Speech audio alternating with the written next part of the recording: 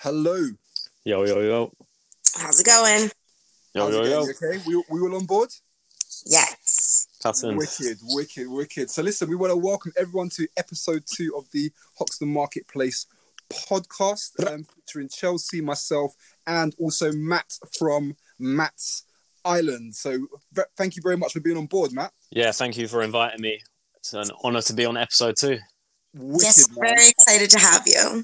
Super excited. So for our audience who don't know, I'm sure many people that are into the casual scene would have heard of Matt's Island, but he is a long-time Stone Island and casual clothing apparel seller.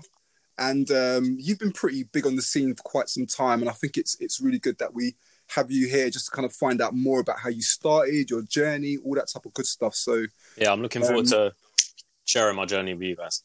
No, 100%. I really appreciate it, man. Really appreciate it. Yeah. I mean, I think the last time I saw you was at the Stone Island Talk event. Is that right? Yeah. What, Mass Appeal? That's the one. Yeah. Was it? Yeah, Mass Appeal. That was Yeah. like 2 years ago. Yeah, a long time ago, man. That was sick, Yeah, man. that event was wicked. It was a wicked event, and I've been craving for like an event like that to happen ever since. Yeah, and man, it was amazing. Chris, the guy who organised it, did such a good job with that. It was totally wicked. To be honest Yeah, with you, with Hoxton Marketplace, we're trying to see if we can do something like that in future. Obviously, we've got lockdown now, so that's a bit annoying. But that's kind of like one of the directions that we want to go in, is have some type of event like that, because literally you had lots of the heads come down from like Europe and stuff like that. Yourself, lots of big time sellers come down, so I just think it's a great place for everyone to kind of mix and blend, really. And you borrowed us quite a few jackets on that day to go and do a photo shoot. Do you remember? Yeah. That was sick. Wait, like, Mass Appeal? No, there was another event. Sorry, it was Blanchy. It was Blanchy.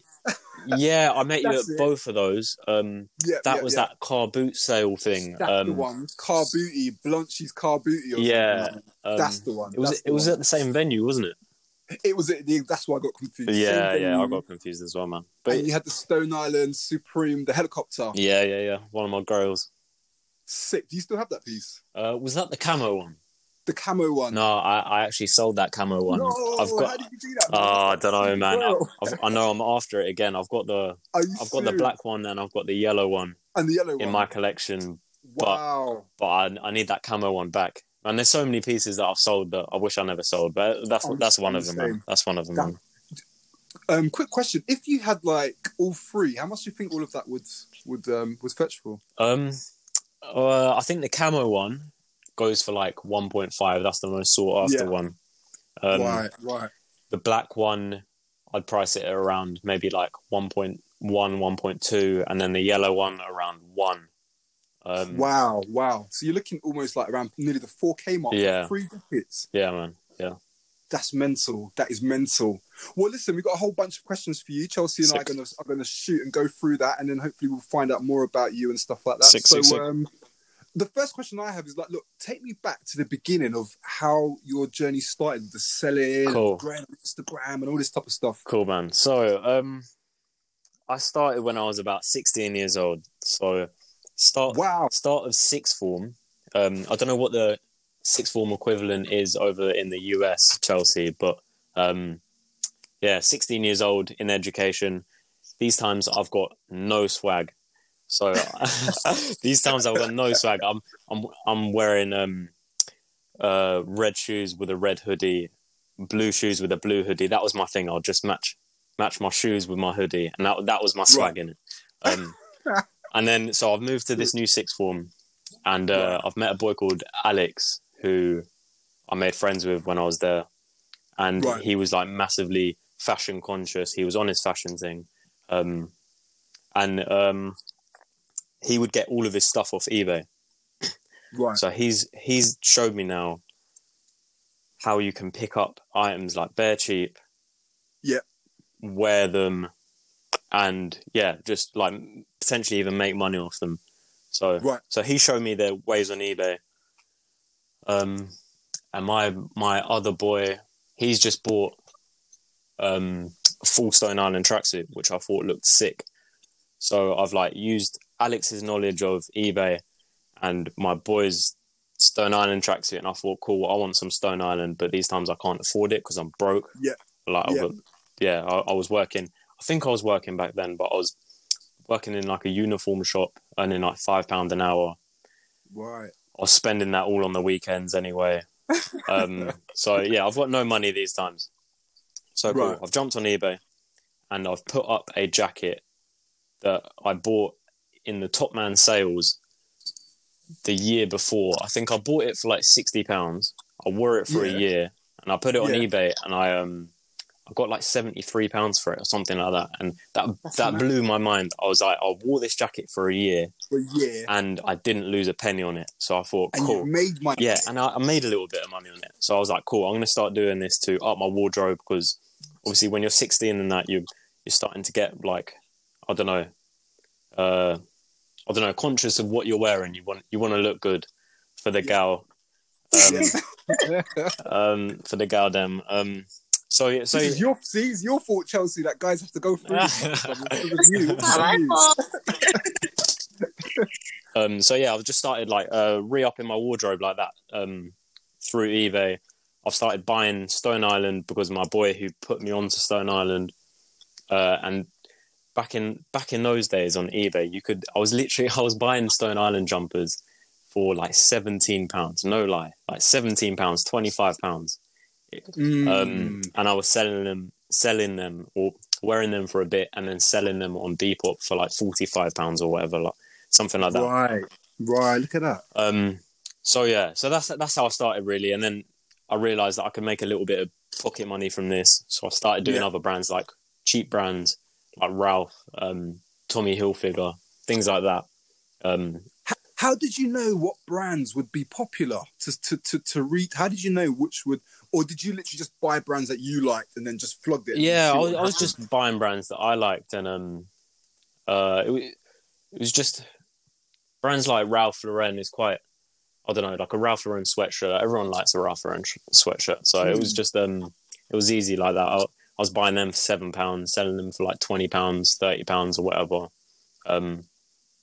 These times I'm still quite broke. I think at one point I saw this bundle on eBay. It was a bundle of clothes. Like I can't remember. I think it was a load of Stone Island. And I begged my parents for a little loan. It was like a £200 loan. That's how broke I was. I didn't have any money. Yeah, so I begged my parents. I was like, please, I reckon I can make some money off this. Bless them. And and they dropped me that £200 and I bought that bundle and made a bit of money off of it. That's how I started, man. So that's how I started. I started with no money, literally, and it's all just like snowballed from there. So I never got a big loan from my parents. They never dropped me 10k or whatever. It just started small. Yeah. Can I ask, from that £200 bundle, just roughly, you don't have to give me the exact amount, but what did you turn that 200 into roughly? To be honest, I really don't know. I know I made a little bit of money on it. So let's say I made like 300 off of that. And I think there was like 6 items. One of them was a Stone Island jacket that was battered. It was like destroyed. I can't remember what jacket it was, but it had peeled completely. So I took a little bit of an L on that, but then I made money on the other pieces. Maybe I'll turn that 200 into like 300. Which was big for me back then because I was working and earning £5 an hour. So to get £100 from a bit of a flip, that. It was crazy. And I was just doing it all from home. My parents were really rating what I was doing. Like I was saying, I bought this for £10 and I just sold it for 35, and they were like, oh wow, like Cool. It was cool, man. It was cool. How did that then now turn into the Matt's Island that we see today with the cool logo and all the your website and all the stock, all the crazy Grail stocks pieces that you had? Cool. So that was sixth form when I was 16, 17 years old, and then I've taken a year out of sixth form to work just to stack up some money. So I worked in a betting shop and for a year before I went to university. So I got my money up. I was doing my Depop thing and working in the betting shop for a year before I went to uni. So I went to uni with some money, and then uni gave me. Obviously, you get the university loan. So that gave me a load of money. I think, I don't know how much I got from the loan, but maybe I had like an extra 2K to play around with. And that's where it really kicked off. When I went to uni. So rather than using that money to go and invest in your books, you went and you thought, you know what, I got a bit of money. I'm going to try and flip this. Yeah, even man. more. It all really.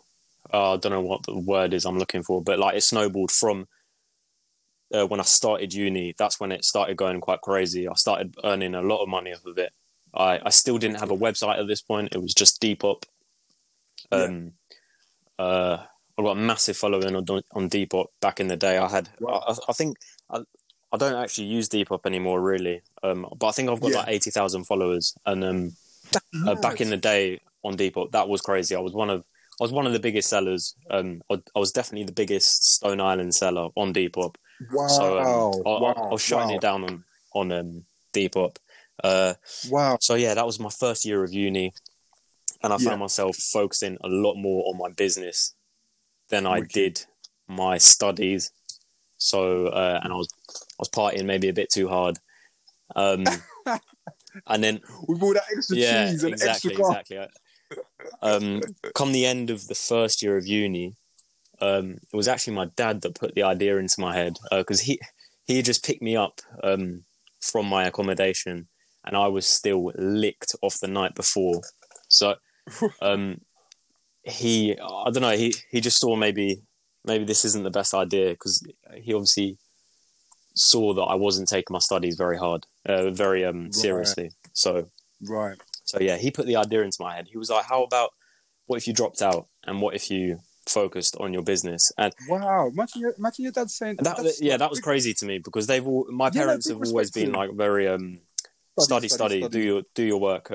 Study. And I literally hadn't even considered the idea until we said that. And then from when he man, for sure. From when he said that, I dropped out within the week. I was like, you know what? That's a sick idea. I'm gonna do it. And yeah, within a week, I dropped out of uni. I really respect that, because he obviously looked, and it's very difficult to do this. I guess if you've got a child, like you said, like even me being from like a Nigerian heritage, it will always be study. As if that's going to solve all your problems. Yeah. And sometimes it does, but then sometimes you've got to look at a person and think, look, where is this person actually, where are their strengths and where are their weaknesses, and like play on their strengths. Like if you look at lots of the people that we kind of aspire to, they're like musicians and actors and footballers. For sure. If they just stuck at studies, then they wouldn't probably be where they are. For sure. They are now. So it's good that I was never very good in my studies. Like I was smart, but I was never motivated. I just wasn't very motivated in school and university or whatever. Yeah. And I've always been good at making money. Like when I was in secondary school, I was buying and selling sweets. Right. So I've always been good at buying and selling. That's always been my thing. Right. Well, I know we were discussing like pricing a little bit earlier, and about how, you were buying these pieces for super cheap, like £10, £15. Now, with the current situation and the current pricing for Stone Island, what are your thoughts on that and how it's all changed? So yeah, recently, every year, Stone Island are banging up their prices, and not subtly either. They're not putting up a soft shell by £5 every year. They're adding on £30-40 every year, and it's pricing a lot of people out of the game. I've never been one to buy stuff retail, but it's more unrealistic now than it ever has been. So I think that's pushing people more towards pre-owned stuff, 100%. And that in turn is pushing the prices up of pre-owned stuff. But I think that's understandable. I think pre-owned stuff in the past has been very undervalued, underpriced. And I think now it's the prices of pre-owned stuff is it seems fair. Like yeah. Totally agree. It's I just think with the pre-owned market, it's been so, and it's interesting because your story is very similar to mine in terms of like sourcing items, like lower prices. I would source a lot of items from like EU at the time, because I just found there that in EU, when I was picking up items, especially from places like Germany, Italy, that they would just the condition of the items would just be really, really good. It's like they really looked after their items, and also like pricing was just really low. Yeah, back in the day, man, pricing was ridiculous how cheap stuff is. But for people listening, definitely. Like don't get it twisted. You can't get steals like that anymore, because everybody is so on this pre-owned stuff, because retail prices are out of reach. Everybody's turned to pre-owned, and they know that where'd you get pre-owned stuff? Depop, eBay. So finding a steal nowadays is so difficult. Difficult to find a good priced item, because everybody's just on this pre-owned thing. So and I think what's interesting is like marketplace communities like ours and other ones out there and stuff, and the information out there. People are understanding how to price their items now when they sell it. For sure. Whereas maybe back in the day, if someone had like a £500 jacket, they'd be like, "Oh God, I don't know what I'll get for it. Let me just put it for like £150, you know, whatever. It's second hand, right? Yeah, exactly. But and then, you know, they'll just sell it for that, and then there's still some margin left in there to get like a good sell price from it. So that's very interesting. What are your current Grail pieces? What would you say your Grail pieces at the moment? Grail pieces.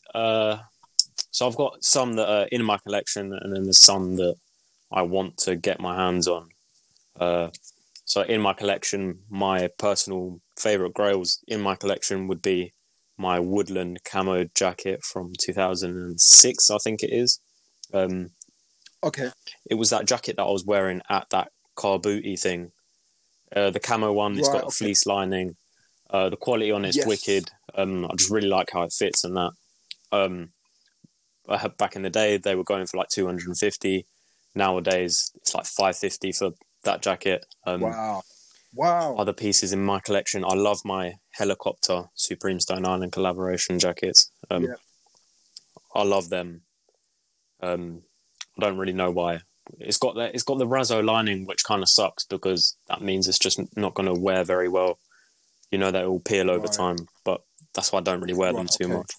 I've got that denim badge jacket. I'm not sure what year that's from. Chelsea, you might know. You know the denim badge, like overshirt jacket kind of thing. Not sure exactly. I forget what year the denim badge. Yeah. Okay. We need Lewis Singh on this one. Yeah, he would know. For sure. And then another piece in my collection that I love is my hand painted sheepskin. It's that white leather jacket with a so amazing. We've done a photo shoot on that. I love that piece, man. I love that piece. And then the pieces that I would love to get into my collection, there's a reflective Marina jacket, but I don't know the year. Is it 92? Is it 88? It came in like blue colorway, yellow colorway. Most of them around now are like pretty destroyed. But I think the worn look on it looks wicked. Just how the reflective material has worn over the years. Yeah, that's amazing. Yeah, I love that jacket, and I'd love to get my hands on one. Even a really damaged one, I'd love to get my hands on one. Absolutely. Wow. Yeah. It seems like it's sounding like you prefer, and it's probably because of the story that you came up, but that you're preferring more of the older kind of stuff than the new stuff. Am I wrong? Stone Island? That Marina reflective jacket, that's probably the oldest I would go back. Most of my Grails are like between maybe 2005 and 2012. I still class those as the older pieces, though. Like, what's your thought on the newer pieces? Like the kind of 2019, 2020, the kind of higher end, stuff that they're trying to come up with. Is that rocking your boat? Nah, not really. They haven't done anything for the past few years that have really hit the mark with me. I think CP Company has released some jackets that I love, that I really want to get my hands on. I agree with that. There's that jacket that Skepta wore in a photo shoot, that red shimmer. What's it called? I can't remember what the material is called, but Skepta wore it in a photo shoot, a video shoot. But yeah, man, that jacket I love. I think CP Company in recent years have stepped up their game past Stone Island, I think. Totally. I agree. They've been doing bits, but with that, of course, their retail prices are going all the way up. Another Grail piece. This is probably the most recent piece to come out that I would consider one of my Grails. It's that hidden reflective puffer jacket. That's a jacket that I had and I sold. Unfortunately, just one of them ones. How big is your collection now? Is it mad big, or are you probably got like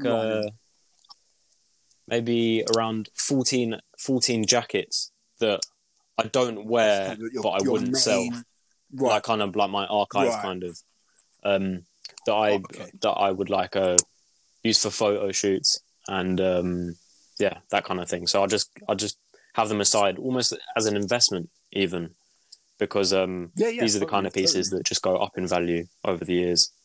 They'll go up because they're super rare. Yeah, definitely. So like every year, each of these jackets are going up like £100. So yeah, that's what's stopping me from selling them, because a bank isn't going to give you that kind of return on investment. So mate, we all know that 100%. So yeah. 100%. What is your thought? We've touched on this already on the pre-owned market, and I find it quite interesting, and I think a lot of people find it quite interesting. But what's your thoughts on the current opportunities in the market, pricing, selling as well as a culture? Because I feel like when I was like selling back in the day, and like probably when you was, there was very few people that were doing it. I was doing it in some type of way, and then I saw you were doing it from way back back then, and I just feel like now, if you go, everyone's like, it's like everyone's cottoned onto it, and everyone's like got an Instagram account, and it's crazy the amount of people that are doing it now. But it doesn't surprise me, because back in the day it was such a easy way to make money. But now it's not like it was. It's not easy. It's not an easy way to make money, because it's not. You can't find stills like you used to. I don't know where to find stills anymore, other than like, maybe even like the Hawks group, the Facebook group. You get stills on there, but I've got a few suppliers now. That's how I get my stock now, luckily, because you can't rely on eBay like you used to. I think also you need to like know people that can like hook you up with some deals and everything for sure. And just because I've been in the game for so long, I've just met these people that can hook me up with with some good stills. Opportunities. I don't know how easy it is to start up a business like mine. Like back in the day, because you could find things so cheap, you could just sell things cheap, and that would be enough of a selling point to take business away from the bigger sellers. Because you could just price it lower than them. But with the prices going up, it's hard to do that. So I don't know how easy it is to start up a business like this anymore. It would be hard work, but there's a lot of people doing it. So maybe there is a way to make it work. For sure. Yeah, but not from the angle how you started in your opinion. Yeah, it's changed. It's changed. You'd have to take a different approach. Yeah, for sure. What I'm seeing a lot in the market now, and this is what I've noticed, and we're going to do a dedicated podcast on this topic, but what I've noticed now is that because a lot of people are trying to get into this reselling game, that they're like you said, they're trying to find, and I'm quoting my fingers here, trusted suppliers around the market, wholesale, and trying to pick up like Dior, Palm Angels, and all these like Gucci, all these brands which are absolutely notoriously, if not impossible, to get wholesale than anyone else other than an official wholesaler. What I see going on is the counterfeiters are getting in touch with these so-called wholesalers, supplying them, and then the suppliers are then supplying these resellers, who then go and buy this stuff, and some of it looks super real, and they're selling it, and they're paying like 10k, 15k for all this stock, and they get it, and it looks super real, and they put it out, and then suddenly it's like, for sure. Wherever there's a lot of money, there's always going to be scammers.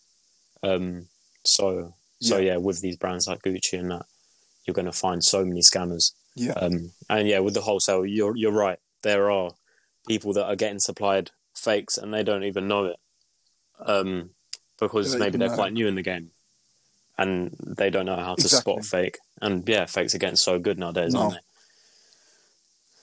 Yeah, especially for the higher end, like the Gucci's and the Valentino, because really when you check the quality of this stuff, it's not like the t-shirt's nice quality, but it's not fake, it's not impossible. It's not really a challenge for the counterfeiters.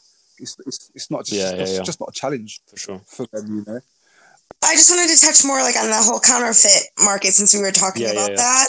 And what Matt thinks about like the changes over the past few years, like how good these rep makers are getting.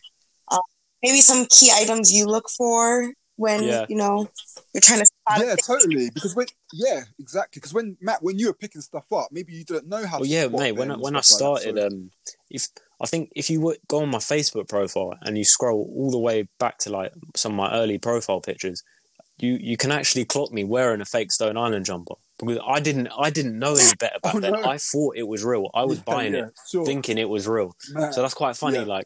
You can see me wearing a fake Stone Island, but I would never wear one knowingly. It was because I just didn't know any better. But these rep makers, they're getting better and better. But you know what? They've actually been pumping out these quality fakes for many years now. It's only recently that they're getting talked about a lot. So more and more people know about it. So we're finding more of them floating around the market. Because these fakes from China, they've been very good for a number of years now. I think like 2016, I remember their soft shells from like 2016 were near enough, almost impossible to spot. There were ways to spot it, but we just need to stay on top of how to spot these fakes, even though it's not easy. Inform the peoples. I totally agree, man. And I think also the brands need to kind of step in and find ways to help combat this issue as well. I think, and it seems like they're not doing anything about it for some reason. My mate Chris said something interesting. He said he thinks that they're almost letting them do it so that people have to buy off the retailer 100%. Themselves 100%. To feel safe. 100%. So he said, Stone Island, they're letting it slide because then people will feel uneasy buying from shops like me or not whatever. Just Stone Island. Not just Stone Island. I think all the brands, and you're right. I would really agree with that, because it's like I just feel like there's no love for the pre-owned market. If you got a fake item, I remember when I used to work in Selfridges, and if someone came in and said, I got this jumper from a mate, and I think it's fake, can you help me? We were told back then that, look, we can only suggest that you buy from an official stockist. Other than that, I'm afraid we're not able to assist. So basically what they're saying is, look, if you haven't bought this from one of the official stockists on our website, then chances are it's probably a fake, and we're not going to waste time helping you to decipher whether it's fake or real. But what my thing is that once if I go to Stone Island or Moncler or Gucci or whoever, and I buy that item, in a couple of years I might want to sell it. So I've got to now go and sell that on the market, and that goes on the market or whatever. So it's almost like Gucci, Stone Island, Moncler, their brand still circulates within the pre-owned market.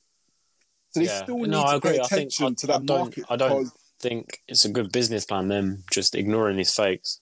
But no, maybe they're turning a blind eye for whatever reason. 100%, they are turning a blind eye, and I just think that what they also have to understand is that their audience is also getting younger and younger and younger and younger as well. And a lot of these guys are starting off their clothing journey by going to places like Matt's Island and going to places like Depop and eBay, and they buy it because they're at university. But what they don't clock is that one day this individual is going to grow up and get a better job, and he's eventually going to want to go to a Stone Island store and buy it in the sale, buy it directly from Stone Island. For so you need to prep that person. Yeah, that's a good point. Man. Them. So it is kind of crazy that they're doing that. Yeah. I've noticed you started doing the. You tell me how that started and what's going on with that, because so it looks like it's doing pretty well. I find that I've got a lot of time on my hands after I've done my morning work. I normally finish working around like 1 p.m. Yep. And then I've just got a lot of time on my hands. Nice. So I was just thinking, what could I do? And I just thought, why not start YouTube? Maybe before I started, maybe there was like some anxiety about, what would people think? And then I thought, I don't know if I should swear on this, but like, effing, all right, yeah. So I thought, and then I was just, fuck it, man. I'll just go for it. And then I put out my first video, and then I got text from a load of mates like saying, like sick, man. Wicked. Yeah, like I rate the YouTube thing, keep it up. And since then, man, I don't know. I made the YouTube maybe to just try and diversify my audience. Try and maybe like grab some people that aren't on Instagram but they're on YouTube. Try and get them. 100%. So it just there wasn't a big reason for me starting YouTube. I didn't think this is going to be my next money maker. I just had time on my hands. Thought there's no harm in doing it. There's literally no harm in doing it. So why not? So You've made the wisest investment of your time, man. Because I cannot stress how. Of course, and YouTube, let me say that your YouTube was an inspiration for me starting my YouTube, because yours is all about clothing, and I thought, imagine if I had an audience like yours with a website like mine. No, it's really good, because obviously, like I've seen a couple of the videos, and I'm seeing like thousands of views and stuff like that. I would just say, just keep it up. Keep doing it. It's definitely reaching out to a wider audience, and it's helping people. And obviously, people get to meet Matt as well. They get to meet you, the person behind the brand. So it's definitely a great extension of your brand and stuff like that. And I don't regret it at all. It's just it's only good. Only good for the brand. What other brands do you love, Matt? Apart from the Stone Island, the CPs of the world, what else are you into? My wardrobe consists of Stone Island, CP, and Prada. Prada is definitely my favorite brand. Okay. My second favorite brand after Stone Island. I love Prada, but not like the new season Prada. Right. With like the blue, the older stuff. From like 2000 to around maybe like 2010. They made some really, really nice pieces with wicked quality.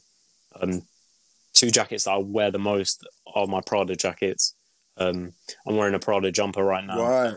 I love. Okay. I love older Prada stuff. It's wicked. The quality is really good, and it's priced very, very well in comparison to other high-end brands. Okay. To the other. What's your thought of all this? These new super ridiculously high-priced brands like Dior and Off-White, Palm Angels. Yeah, man, that's not me. That's not me.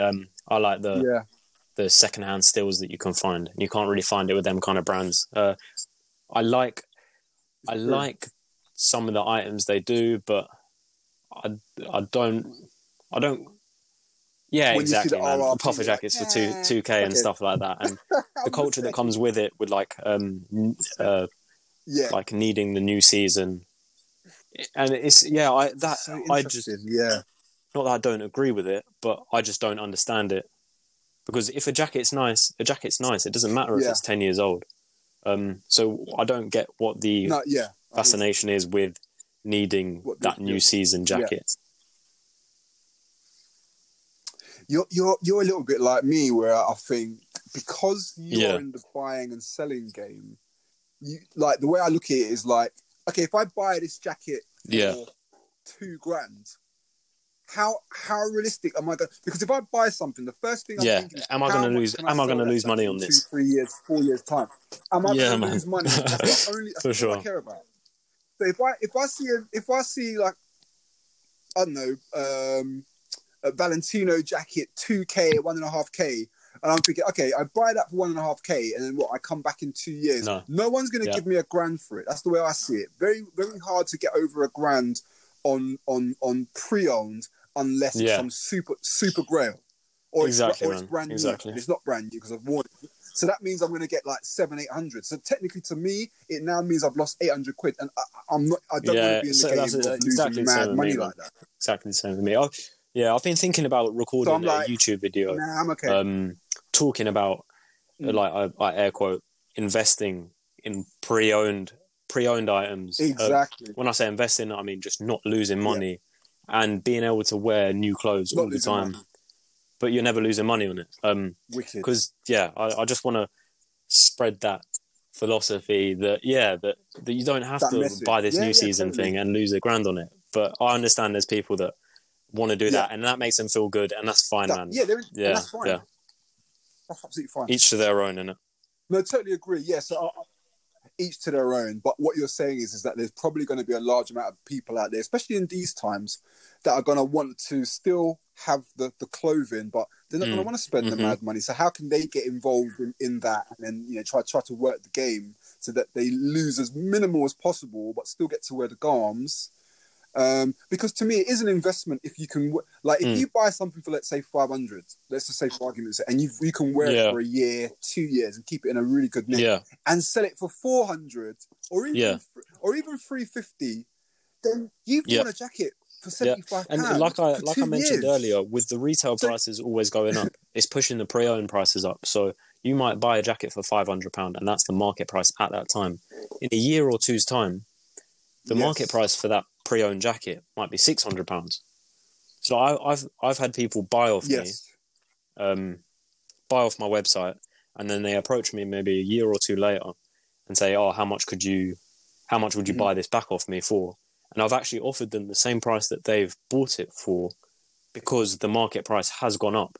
See that? So they've worn something for a year or two and not lost a penny on it. And wicked. No, it makes sense. Makes total sense. Matt, what are your other hobbies, man? What do you do outside of Matt's Island and all this vintage stuff all around you? What is your? I'm a huge Chelsea Football Club supporter. I go to. You're a me supporter. I'm a Chelsea follower. I go to as many games as I can, and obviously there's a massive Stone Island following around football, which I love going there and just being in the pub and just being surrounded by Stone Island and fellow Chelsea fans. It's wicked. It's wicked.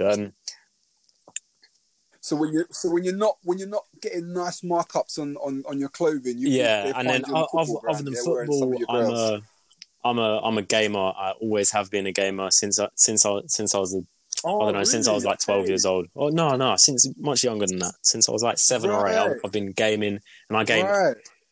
I started on the SNES, so Super Nintendo Entertainment System. Oh my gosh! Yeah, man. That's where I started from. I remember getting Yeah. What a game! I remember bloody Duck Hunt, and thinking it was the best graphics. I remember thinking arcade graphics. Like, this is arcade. I was thinking, I've got an arcade in my house. I thought it was the best thing ever. When you look now, like, crazy, isn't it? PS5, it's like flipping out. The transition is just. Was it Karate Kid or Karate or something? There was a game.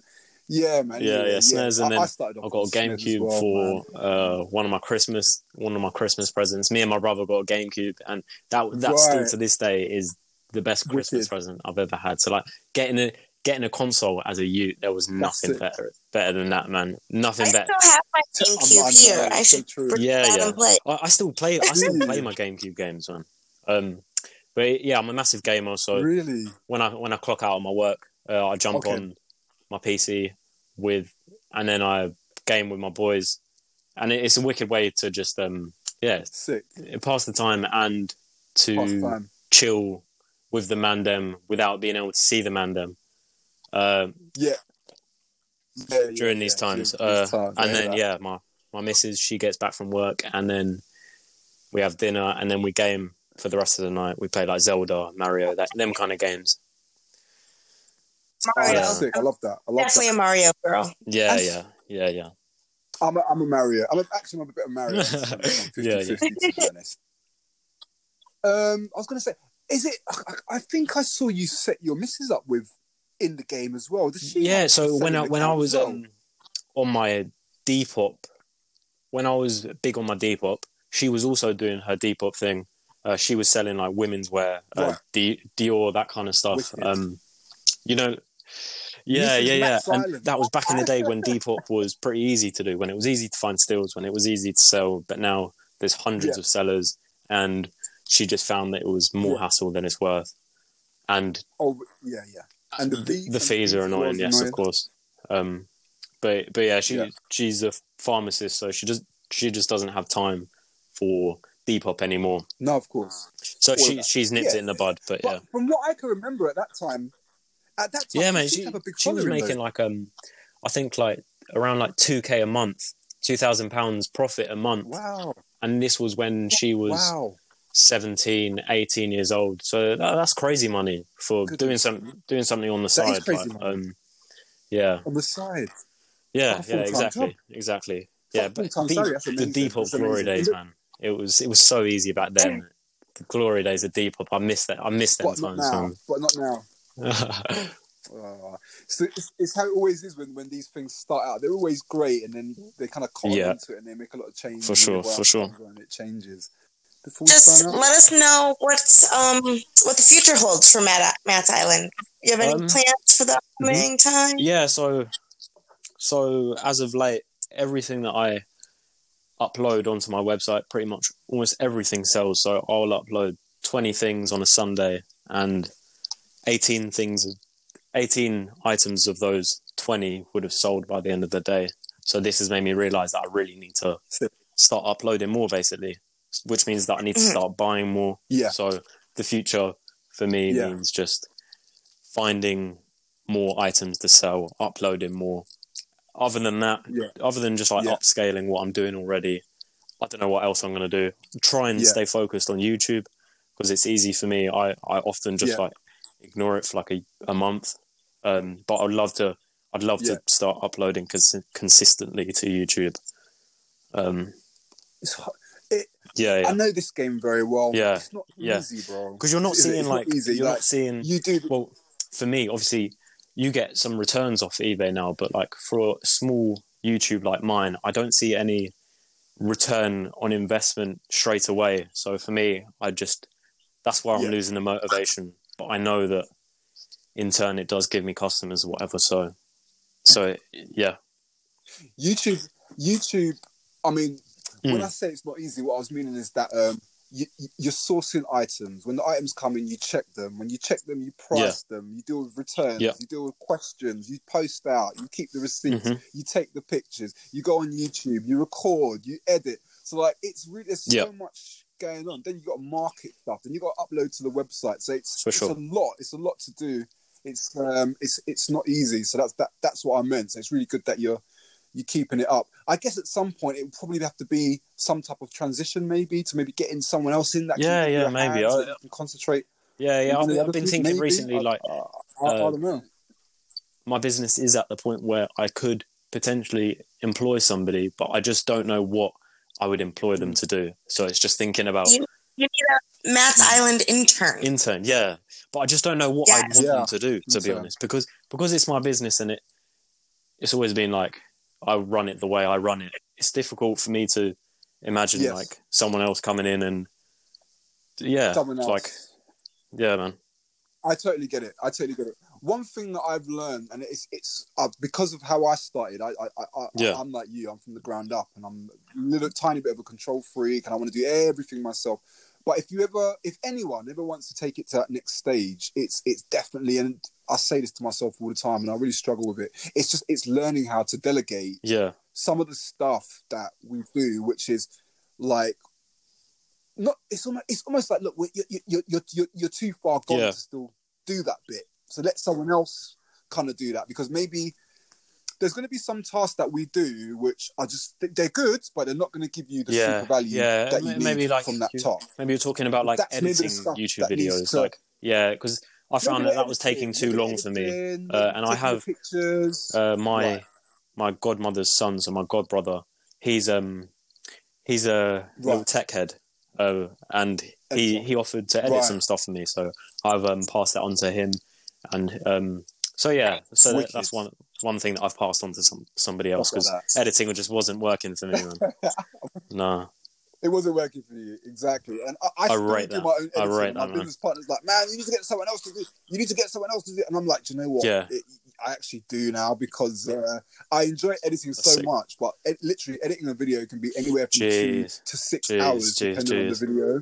So it can take up a lot of time, and I can be using that time to like. That's where like your control freakness comes in, where you've got your way of doing it, and somebody else comes in and does it, and you don't know how they're going to do it. Someone else does it. But yeah. Right. Yeah. No. Exactly. No, that's so cool, man. That's so cool. Well, I guess that's it, man. Matt, we've really enjoyed talking to you. Yeah, you too. Both of you. It was nice to speak to you. And yeah, thanks for having me on, innit? Yeah, and so if people want to get in touch with you, what best place to find me is on Instagram at Matt's Island. Instagram, my YouTube at Matt's Island as well.